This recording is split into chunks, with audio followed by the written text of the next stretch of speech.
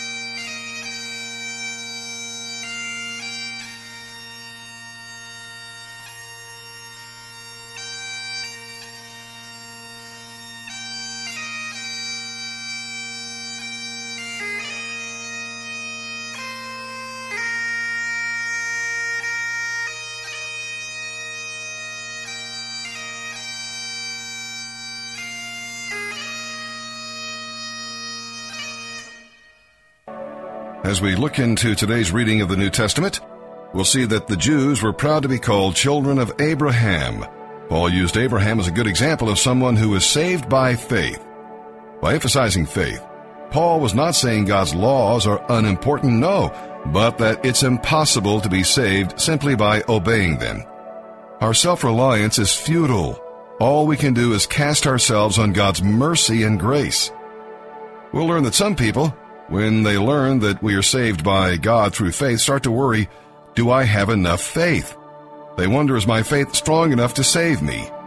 These people miss the point.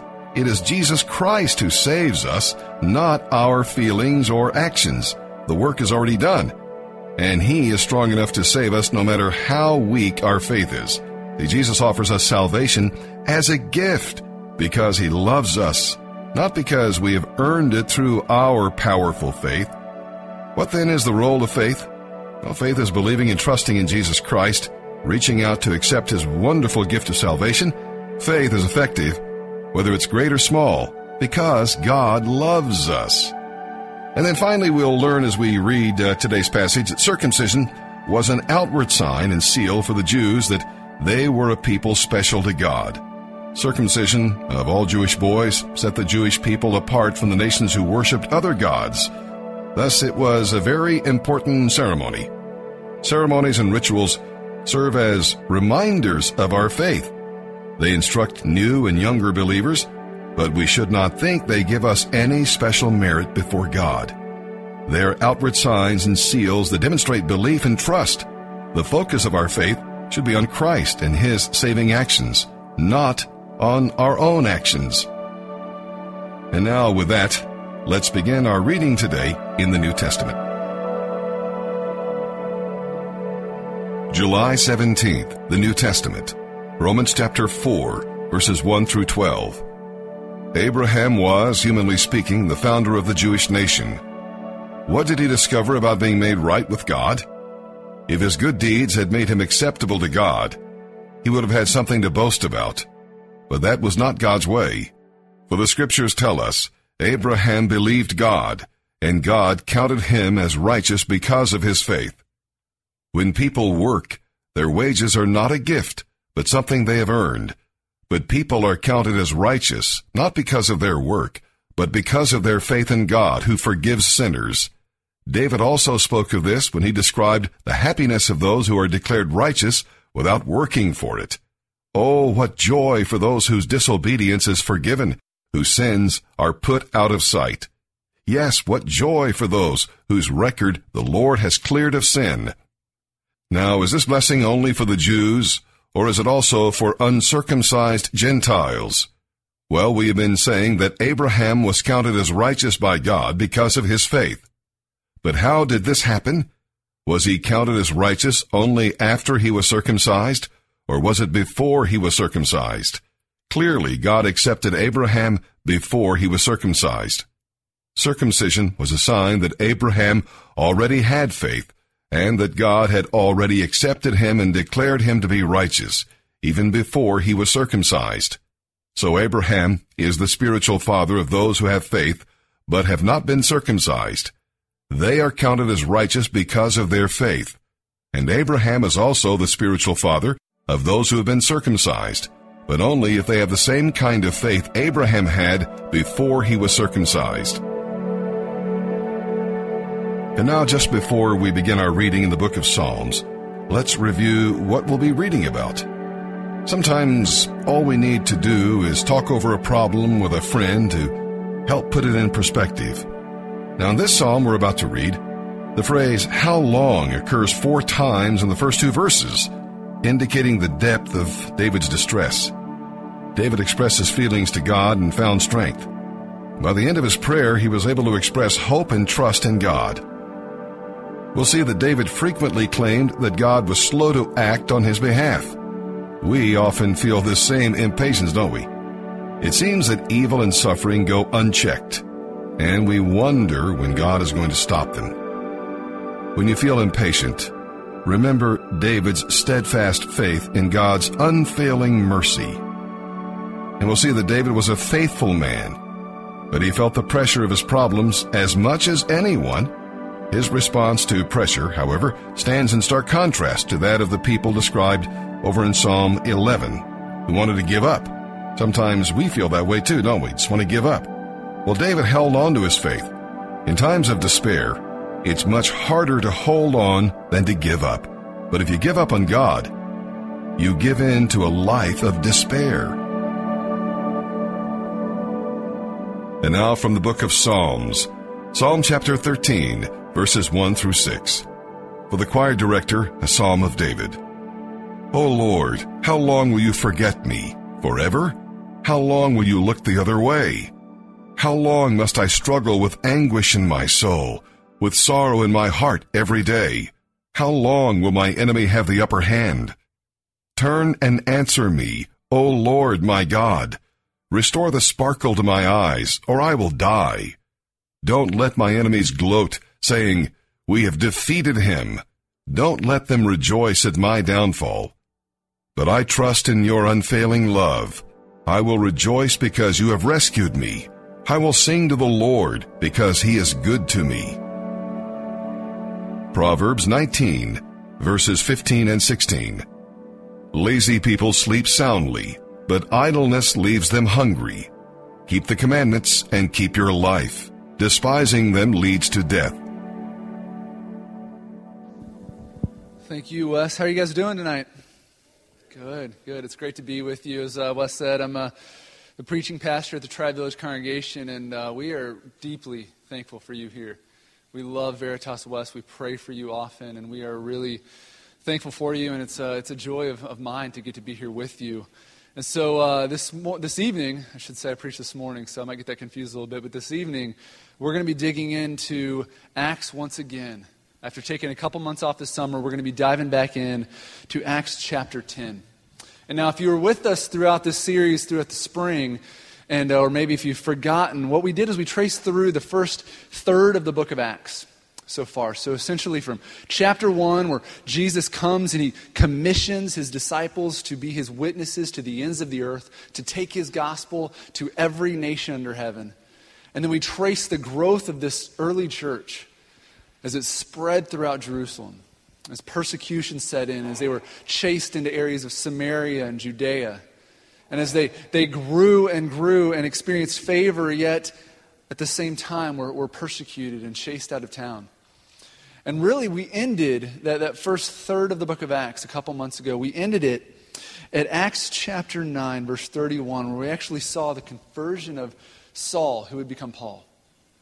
And we saw God pursue this Pharisee who was chasing the church to the ends of the earth to put an end to it, brought to know Jesus.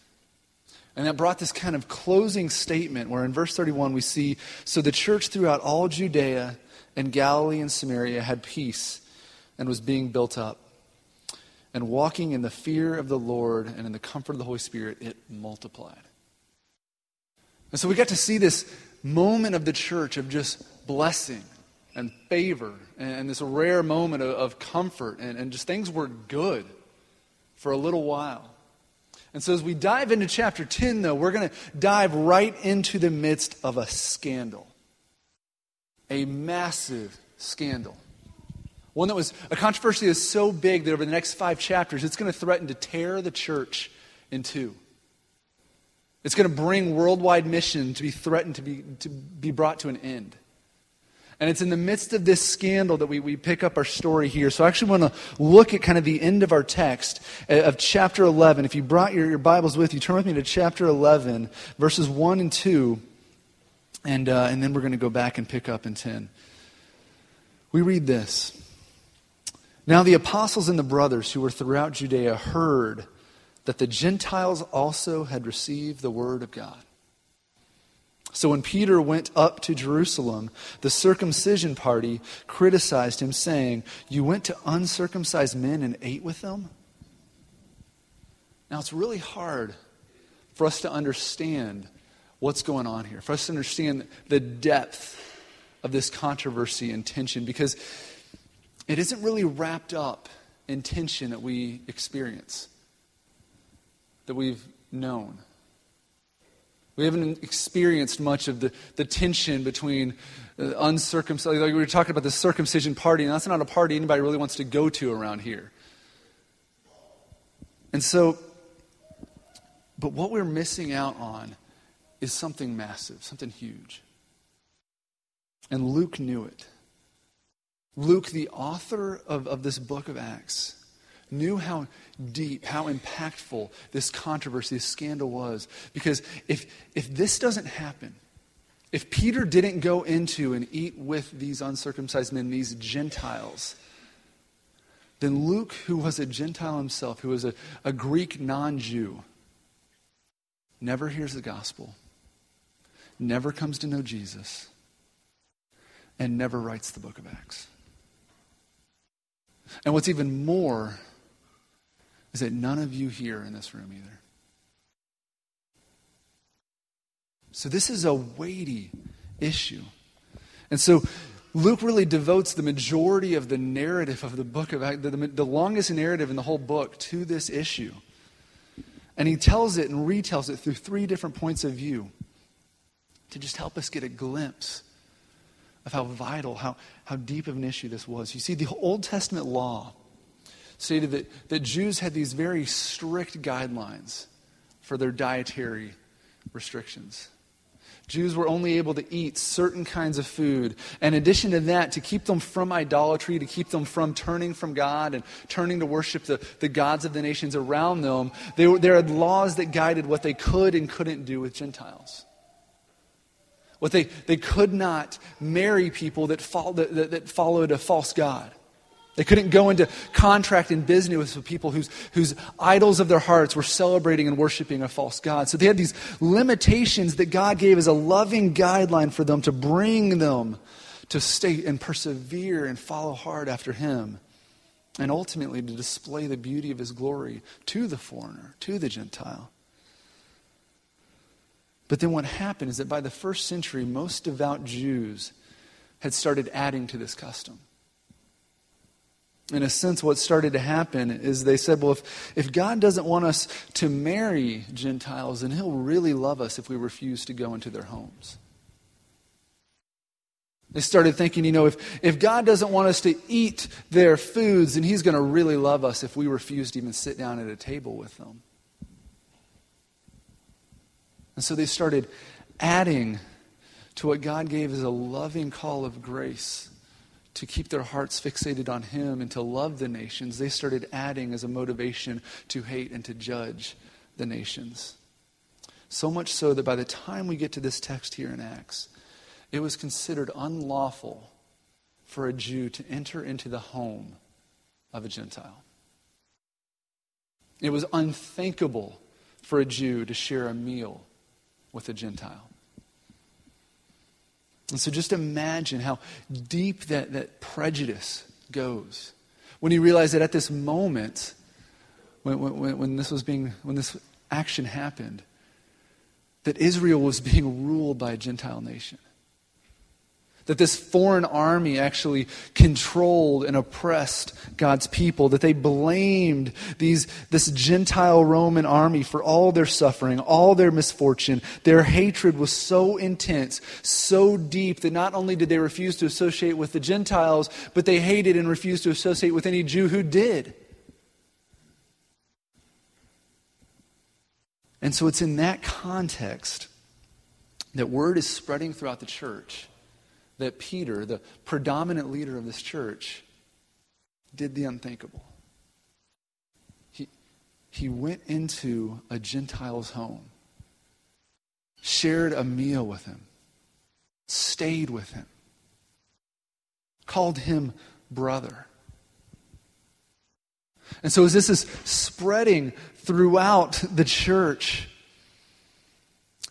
this scandal is starting to take hold that the leader of their own church has betrayed and turned from God.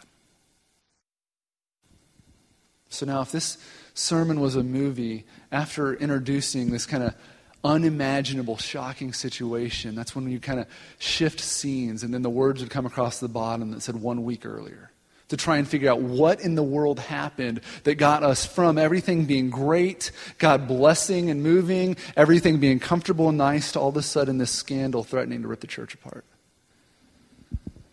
And so when we change scenes, we go back to chapter 10, verse 1, and we're at a Gentile's house in Caesarea. So look with me at chapter 10. And we're going to trace through this story. And we see a God who is at work, moving and transforming the hearts of 2 men so radically that they're going to transform the church and the whole shape of human history. And so what we're going to see is that God is going to be preparing Cornelius' heart, that God is preparing Peter's heart, and then God is going to use Cornelius to change Peter's heart, and that God is going to use Peter to change Cornelius' heart. And then God is going to use both of them to transform the church. So look with me. Chapter 10, verse 1. At Caesarea, there was a man named Cornelius, a centurion of what was known as the Italian cohort, a devout man who feared God with all his household, and he gave alms generously to the people and prayed continually to God. About the 9th hour of the day, he saw clearly in a vision an angel of God come in and say to him, Cornelius. And he stared at him in terror and said, What is it, Lord? And he said to him, Your prayers and your alms have ascended as a memorial before God. And now send men to Joppa and bring one Simon who is called Peter. He is lodging with one Simon, a tanner, whose house is by the sea. And so this man, Cornelius, he's a centurion in the Roman army, which is kind of a mid-level rank. He had about 100 soldiers underneath him. He was respectable. He was influential. And yet in his time being stationed in Israel, he had heard about the God of Israel. He had heard about this God of the Bible. And he so was intrigued, so moved by this God, that he desired to join the Jews into worshiping him. But he had not yet, or at least was unwilling to become a Jew himself. And so he was still an outsider. He was still a Gentile. Still a foreigner. And so as much as he desired to know this God and desired to join the Jews in worshiping him, imagine how many times he must have been rejected. How many times he must have invited a Jew to share a meal with him or to come to his house to tell him about this God. Just to hear them say, absolutely not. I could never enter your home. To hear so forcefully said that if I went into your home, I couldn't worship my God. That's how dirty you are in my sight. Just to be with you would make me dirty. And yet we get a glimpse of how loving God's gracious pursuit of this man is, because he keeps pursuing and longing after this God, praying daily that he would come to know him. And so what we see, though, is this man who could not get a single follower of the God of the Bible to enter into his home. The God of the Bible sends an angel into his home. God sends an angel to him to say, Cornelius, your prayers have been heard. This God that you ache for knows you and loves you and is pursuing you. And so he's told to send some of his men to a town called Joppa, about a day's journey to the south, to get a man named Peter and to bring him up to his house and to hear what Peter has to say to him. And so then we kind of get our next scene in the story where we're taken to see God preparing Peter in verse 9. And so the next day, as they were on their journey and approaching the city, Peter went up on the housetop about the 6th hour to pray. And he became hungry and wanted something to eat. But while they were preparing it, he fell into a trance and saw the heavens opened and something like a great sheet descending, being let down by its 4 corners upon the earth. And in it were all kinds of animals and reptiles and birds of the air. And there came a voice to him, Rise, Peter, kill and eat. So Peter is up on the rooftop. He's praying. He's seeking the Lord. And he gets hungry, and he gets this vision of a picnic, essentially, of God laying out a picnic for him, spreading out a blanket, except instead of like lamb and beef, there's ham and there's bacon, which praise God. And then there's all these other weird things like vultures and reptiles and things that Peter never would have imagined ever eating. And then he hears this voice that says, Get up, Peter, kill and eat. And in this moment, now if you know much about the Bible, if you've read through the Gospels much, you know that Peter's not been known to get many things right. I mean, he's screwed up everything. And so there's some deep irony here that in an effort of Peter not to fail this test, he utterly fails the test. Because he's thinking, absolutely not. There's no way I'm going to deny my faith now, Lord. I know that is not okay for me to eat. I know that that's off limits. So when he's told to rise, kill, and eat, he argues with the voice. And he says, by no means. Absolutely not. I would never eat something that's unclean. And I mean, really, it's easy for us to kind of just laugh at that a bit. You know, I read that and I think, God just told you to make a bacon sandwich. Like, what are you doing arguing with the voice? Like, get to work.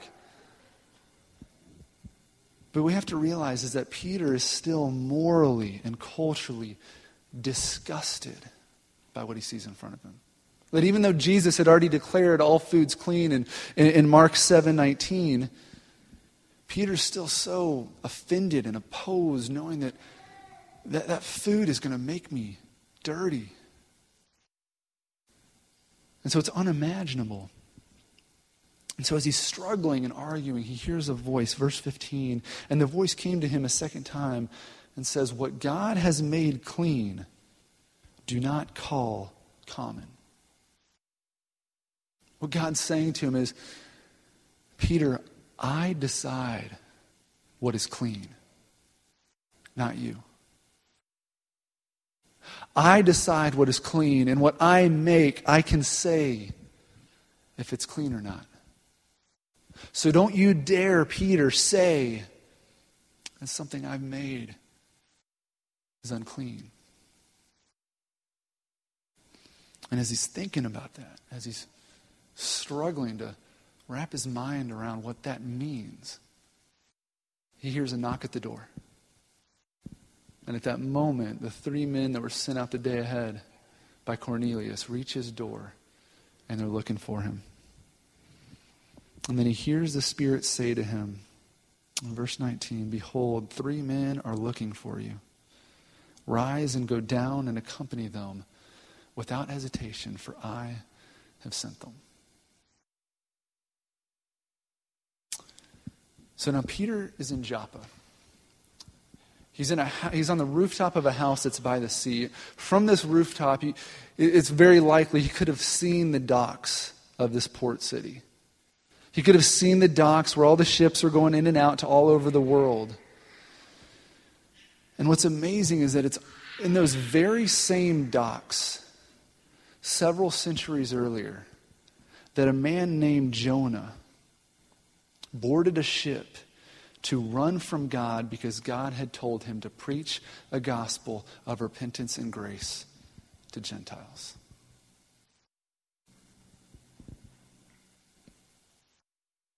A prophet named Jonah heard God call to him saying, arise, Jonah, go to Nineveh, that great city of the Gentile nation that's oppressing your people,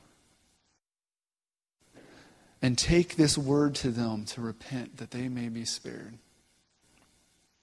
And Jonah so hated the Gentiles, so hated them for their sin and what they had done. He wanted God's judgment on them. He wanted God's wrath to be carried out on them. And so rather than running to them to proclaim a gospel of grace, Jonah runs from them and boards a ship at this port to go to Tarshish, to go to the ends of the earth, to get as far away from these Gentiles that God was desiring to save as he possibly could. And so it's here in Joppa once again that God is calling a man to preach repentance and grace to Gentiles. To preach repentance and grace to people who are far from him and who are oppressing his people. So we're drawn in this moment of wondering, what is Peter going to do? What's he going to do? How's he going to respond? Is he going to send these men away? Is he going to run to the docks and get on a boat to the ends of the earth? What's he going to do? Is he going to argue with this voice yet again and say, by no means, Lord, I would never go to someone who is unclean? Well, in verse 23, we get to start to see the Lord transform Peter. So verse 23, Peter invites them in to be his guests. And the next day he rose and went away with them, and some of the brothers from Joppa accompanied him. And on the following day they entered into Caesarea, and Cornelius was expecting them and had gathered together his relatives and close friends. And now again, it's so easy for us to read this text and just think, well, this is exciting. I mean, Peter's just going in to share the gospel. He must just be so excited at this moment. And we are able to think like that because this tension and this racist struggle that's being talked about here is not one that we have our emotions and our experiences tied up in. You see, Peter had never in his life entered into the home of a Gentile.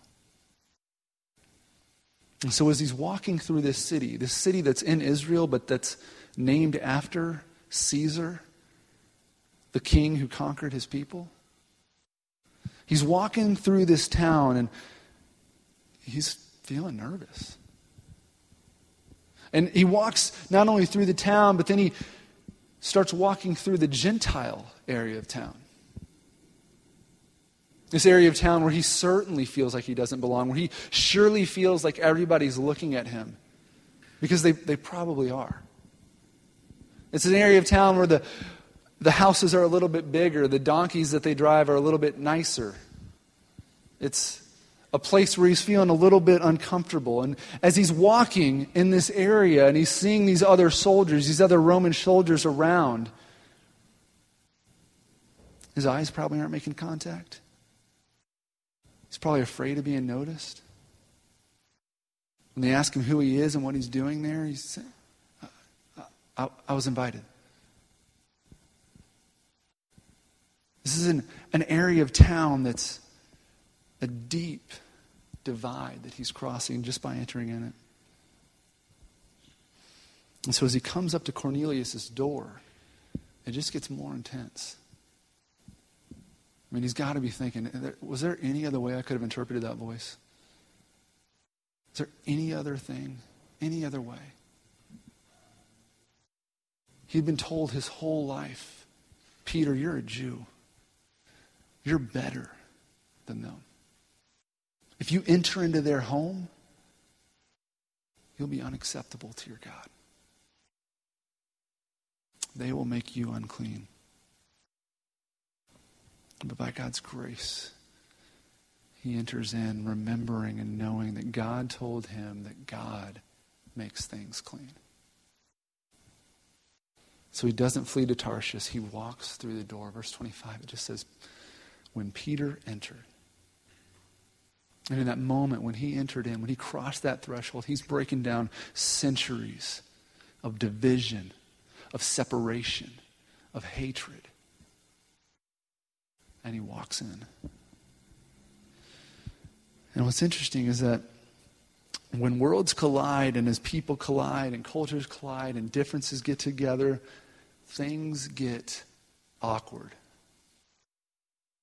And it gets weird here. He enters in, look with me, verse 25, and Cornelius met him and fell down at his feet and worshiped him. And in that moment, Peter's saying, no, what are you doing? Get up, get up. I'm just a man like you. I too am a man. Stand up. See, as Peter's entering this house, he's wondering, what's going to happen? What am I doing? I've heard how messed up these Gentiles, their idolatry is, how messed up their spirituality, how weird they are. He's gripped with uncertainty, and then he starts to take that step in. And it gets weird. Whereas Cornelius, on the other end of the spectrum, has been taught his whole life as a Roman soldier to worship a man as God, to worship Caesar as God. And so within this man who this angel told him to send for and to come, he's got to be thinking, here he is. Here's my new God. Here is the one who's going to save me. Here is the one who's going to be my God. So Peter in fear enters in, and Cornelius in uncertainty starts worshiping him. You see, the gospel calls Cornelius to cross a line that his society and his culture would not allow. The gospel calls Peter to cross a line that his society and his culture would not allow.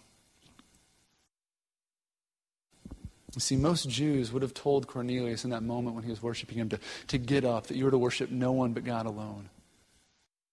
But only a Jew that was transformed by the gospel would be able to say, stand up, for I too am a man like you. Only a Jew that had been so gripped by God's grace and had the stronghold of a works-based salvation torn from him to find his identity in a hope in a gracious God that would save him by love, could be able to look at this Gentile in the face, pick his face up from worshiping him, help him to stand up, look him in the eye, and say, you stand. Because I'm a man just like you. I was dirty just like you. And my God made me clean. You see, what we find out here is that in the process of this racial and cultural reconciliation, that the gospel demands that nobody is too dirty or different or lost. No one is too far gone for you to enter into a loving relationship with them. And at the same time, no one is so holy and righteous and good that you are to bow down and to worship them. I say it like this at Veritas Drive Village all the time, but no one is too dirty to be forgiven by grace and accepted.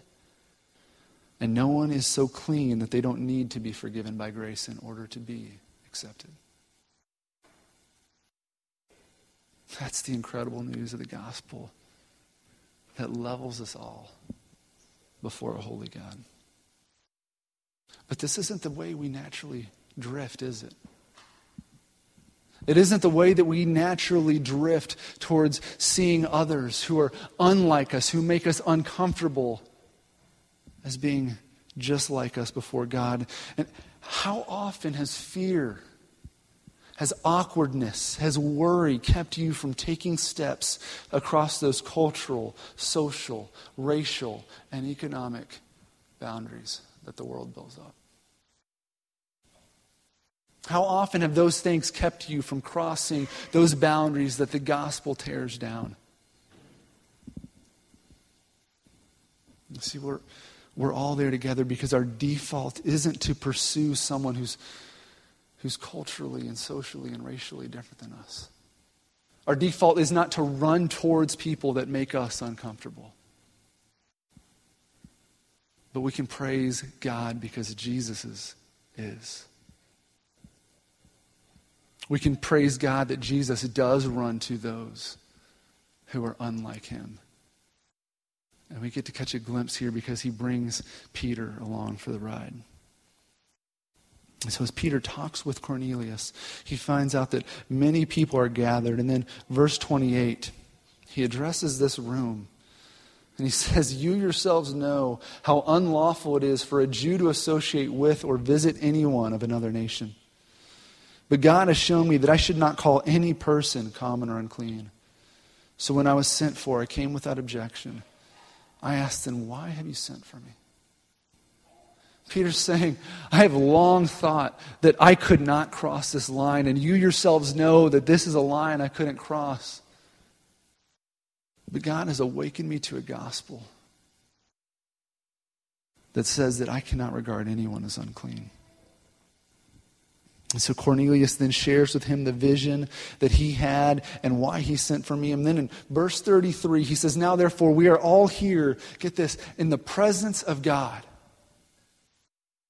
Cornelius is saying, God's presence is here in my house. Among a room packed full of dirty Gentiles. Gentiles just like all of us in this room. And God's presence was there. God was delighted to be there. And so he says, we want to hear all that you have been commanded by the Lord to say. And so Peter opens his mouth and he says, truly I understand that God shows no partiality. But in every nation, anyone who fears him and does what is right is acceptable to him.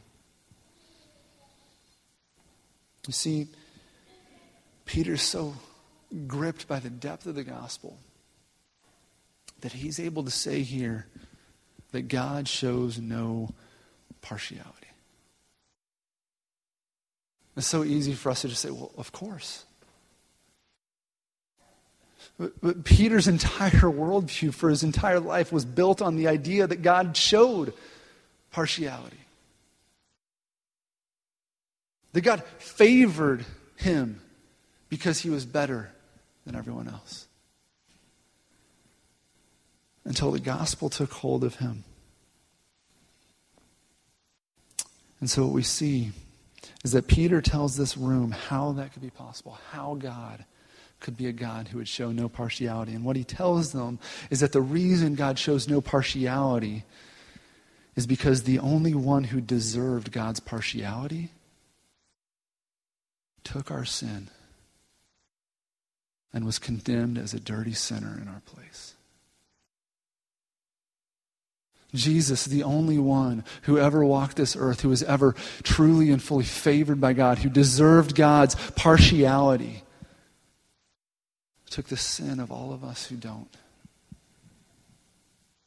so that we might be called sons and daughters of a holy God. And God uses Peter to transform Cornelius in that message that will transform anyone in this room. I don't care what you've done or where you've come from. He tells them, as for the word that he sent to Israel, preaching good news of peace through Jesus Christ, who is Lord of all. You yourselves know what happened throughout all Judea, beginning from Galilee after the baptism that John proclaimed, how God anointed Jesus of Nazareth with the Holy Spirit and with power. And he went about doing good and healing all who were oppressed by the devil. For God was with him, and we are witnesses of all that he did, both in the country of the Jews and in Jerusalem. But they put him to death by hanging him on a tree. But God raised him on the third day and made him to appear, not to all the people, but to us who have been chosen by God as witnesses, who ate and drank with him after he rose from the dead. Peter's telling him this word that was sent to Israel was a word of good news to all the nations. Because this word was about a man named Jesus who was anointed with power, who was filled with the Holy Spirit, who did good for all the people, healing them, blessing them, serving them. But then he was put to death on the tree. Which Peter's referring to the fact that meant that Jesus died under the curse of God. How does one who was anointed and favored by God, who did nothing but good for all those around him, die under a curse? He died under our curse, taking a curse from us so that we might receive the favor and the partiality that only he deserved. See, he died for our curse so that we who are too dirty could be called clean, so that we who are far off in sin could be brought into the family of God. And God raised him on the third day so that we all who are in him might be raised to life with him. He goes on to tell them how they were commanded to preach this to every nation, to tell the world that a judgment is coming of the living, the dead, but to bear witness because everyone who believes in him receives forgiveness of sins through his name. You tell me when Cornelius heard that word, everyone, that wasn't the best news he had heard in his whole life. Everyone. And so what's amazing is you can tell this is a good sermon. It's much better than the one you're hearing right now, because in the midst of the sermon, the Holy Spirit just comes down and people just get saved.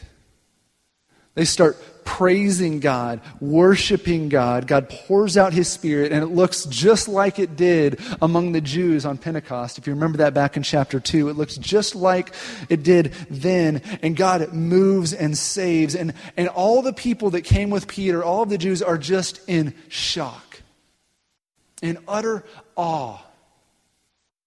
because they think that they just entered in. Whereas what we've gotten to see is that behind the scenes, there's been a God that's been working, preparing Peter's heart, preparing Cornelius' heart, preparing the people in this room to encounter a God who would go to them and save them. See, what we learn here is that even though most of our conversion experiences, most of our worship experiences don't look quite like this, we know that in every place that God moves to bring someone to himself, he's been stirring and working on a heart to bring them to faith. He's been preparing them. He's been preparing another person's heart to go to them in love. We see the hand of a sovereign God moving his church. And so Peter, seeing them believe and receive the Holy Spirit, he reasons that if God has accepted them, so must the church. He says, if God has baptized them, how dare we not? And so he tells them to be baptized, and they baptize, and then they invite Peter to stay with them. And Peter stays. Peter stays in their house. He lives with them. He eats with them. He lives life with them. And so what we see is that Peter didn't run from God who was offering his grace to sinners. And he didn't merely regretfully meet Cornelius on a neutral ground to simply tell Cornelius how God was reconciling him to himself.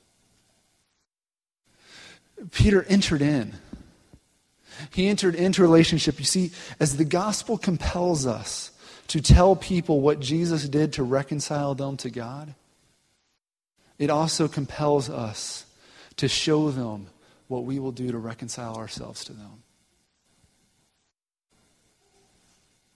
The gospel that compels us to declare the extent God went to reconcile broken sinners to himself is the same gospel that compels that we live in light of it to reconcile ourselves, to lovingly pursue a broken and hurting world. You see, it's because Peter came to know that he was saved by grace. He was able to join with God in transforming Cornelius by that same grace. And Peter believed the gospel that he was telling this room. He realized that as he told them what God did to bring them to himself, Peter now is wrapped up in that mission. So he has to give himself as well. He has to cross those lines that society and culture tells us can't be crossed. And he crosses them in love. You see, Peter couldn't just help them set up a separate Gentile church on the other side of town. No matter how much practical, strategic sense that might have made. No matter how much more comfortable that would have made their worship gatherings. You see, Peter recognizes that if God had sent his Spirit to live in them, how could I refuse to live with them? If God was willing to call Cornelius his son, how dare I refuse to call him my brother?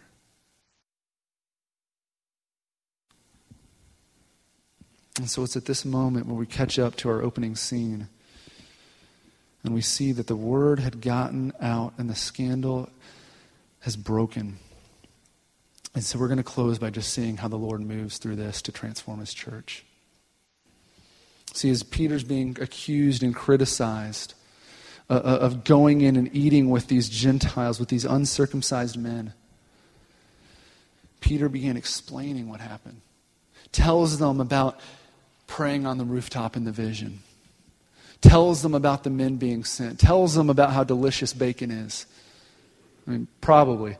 He tells them about preaching the gospel to them. He tells them about God sending his Spirit and believing. He tells them, and then he asks them this question. He says, If God gave the same gift to them as he gave to us when we believed in the Lord Jesus Christ, who was I that I could stand in his way? And then what we see in verse 18, the church is starting to be transformed. They stop criticizing and start worshiping. When they heard these things, they fell silent. And they glorified God, saying, then to the Gentiles also, God has granted repentance that leads to faith. And what's amazing is that the church never looks the same again. The church never looks the same again. This passage closes with praise rather than condemnation. Now, this issue is, like I said earlier, this is far from settled. This is going to struggle and wage war in the church for the next 5 chapters as they struggle with the reality of not just seeing a few Gentiles that wanted to live and talk and act like them, a few of them enter into their church and kind of adopt their culture and their way of doing things. When they start to see that the whole center of the weight of the church throughout the world becomes predominantly Gentile, and not just these good Gentiles like Cornelius, but these Gentiles are brought out of sexual depravity and idolatry and pagan worship and addiction. And as this church starts to look like this beautiful mess where God calls things that were once dirty clean. Listen to Ephesians 2:13. Now in Christ Jesus, you who once were far off have been brought near by the blood of Christ. He is our peace, and he has made us one. So what we see is that throughout all of this, a scandalous gospel is preserved. We see this gospel that's so scandalous that it would unite things that the world says must be separated. And his mission continues to the ends of the earth to drive Christians out of safety, out of security, out of comfort, and into a pursuit of those that Jesus died to save. And what we see is that we are a part of the church that's wrapped up in that same mission. So that this evening, if you are not yet a believer, if you are in a place that Cornelius was, being intrigued by this God, you can know that he is preparing your heart and he is telling you the way of life. And if you're a Christian, you can know that he's preparing your heart to be sent in love into those lives.